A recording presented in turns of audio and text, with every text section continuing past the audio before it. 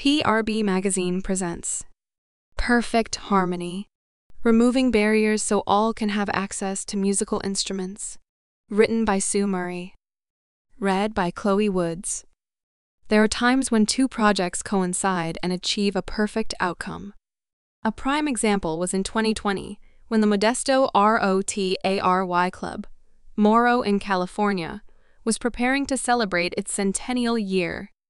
MoRo has supported numerous local projects, from constructing a pavilion at a downtown park and planting trees, to helping the city convert an old railroad spur into a bike trail. But for this anniversary, MoRo chose an ambitious and memorable project to help beautify and revitalize the area, and also improve the quality of life of its citizens.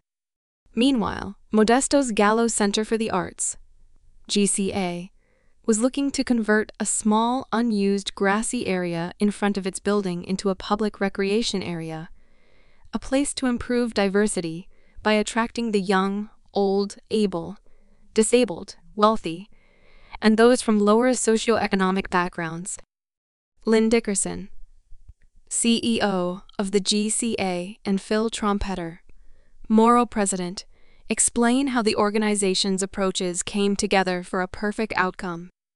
In June 2018, Dickerson went to the Rotary International Convention in Toronto and saw percussion play, outdoor musical instruments, that are used in a variety of environments, from schools, parks, and libraries to senior living homes.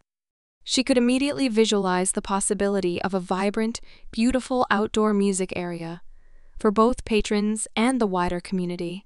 Unlike so many public areas that offer active recreation in the form of climbing frames and slides, the instruments can be enjoyed by everyone. Even better, this project would meet all of MoRo's objectives: to become a neutral ground and leveler for often separated people, where all are welcome, at no cost, in a vibrant and positive public space. To be the perfect project to mark the ROTARY Club centennial year. Selecting musical instruments.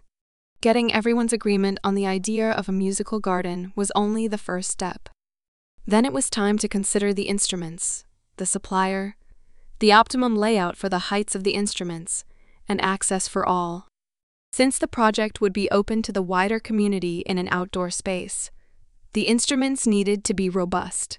For this reason, Dickerson and Trompetter recommended that recreation teams speak to other organizations and share their experiences. The chosen supplier provided the contact details of several organizations using its musical instruments to ensure its products were robust enough to withstand daily use and climate changes. Not all suppliers were willing to do this, but it is a highly recommended step in the selection process. Considerations and cost. The next step was reviewing the budget. Taking the objectives under advisement, the supplier recommended the optimum selection of instruments. Visiting the supplier's website to look at photos and videos of the various instruments proved to be a vital part of the project. Knowing the direction of the foot traffic through and around the garden area made it possible to work with the supplier to create the ultimate layout. Visualizing the layout highlighted a few challenges that needed to be addressed. To achieve the optimum design, some things needed to be demolished and earth needed to be moved. Walls, steps, and seats were added for people to sit and relax and listen to the music. One tree had to be relocated. It was right next to a water hydrant, which led to irrigation repairs to make the area safe for children during construction. A temporary fence and traffic control also were incorporated. The total cost for the work and the instruments was more than $250,000, more money than was originally budgeted. But looking back, the team had an opportunity to plan for the ultimate design. Finding funding. Since the two organizations did not have enough initial money for the project, they began fundraising. Small donations came in from local Rotarians and community members, along with a few generous donors, such as the Porges Family Foundation, which made a significant donation. The 7 instruments were sponsored by local families or companies, whose contributions ranged from $3,500 to $15,000 per instrument. Reaching out to the local community also garnered support from a landscape architect, Chad Kennedy, who designed and helped install the music garden free of charge. Access for everyone. One of the most important objectives was making this a place for everyone. Included in the layout was a consideration for wheelchair access, and that the instruments were of different heights to suit all ages and abilities. Another important consideration was the production of sound.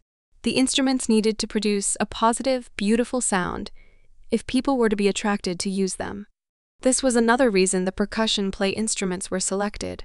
Whether someone is musically inclined or not, the instruments are not intimidating, as many are in a pentatonic scale.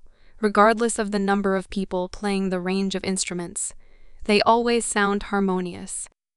In April, the music garden was unveiled at a grand opening with local residents and dignitaries, including the county supervisors, city mayor, and a state assemblyman. Other challenges. Through the guidance and management of the supplier, the project ran smoothly. However, there were some unavoidable COVID-related problems. These included the low supply of concrete and 19 incorrectly manufactured aluminium components for one of the artistic sidewalks, both of which caused a delay of a few weeks. Having the right, capable contractor on board made the whole process much easier. Since then, the music garden has been enjoyed by many, including the Downtown Streets team, an organization that helps the homeless with basic needs and access to employment, downtown workers on their lunch breaks, and families with children. A summer brown bag concert series has proven quite popular, attracting more than 75 lunchtime attendees on a series of Fridays. Some people have been lucky enough to witness an incredible 12-year-old autistic and blind girl going all out on the drums, producing the most beautiful sound, with the older community playing alongside. The instruments are accessible to children from the poorest parts of town who previously had no free access to play these highly visual outdoor instruments. Above all, the architectural design makes the experience accessible to people in wheelchairs. Today, the programs inside and outside the Gallo Center for the Arts continue to reflect the interests, diversity, and history of the people who call the Central Valley their home. It now has the perfect landmark in the region for everyone to enjoy for decades to come. Sue Murray is the director of PLMR Mango Marketing, a marketing and PR firm.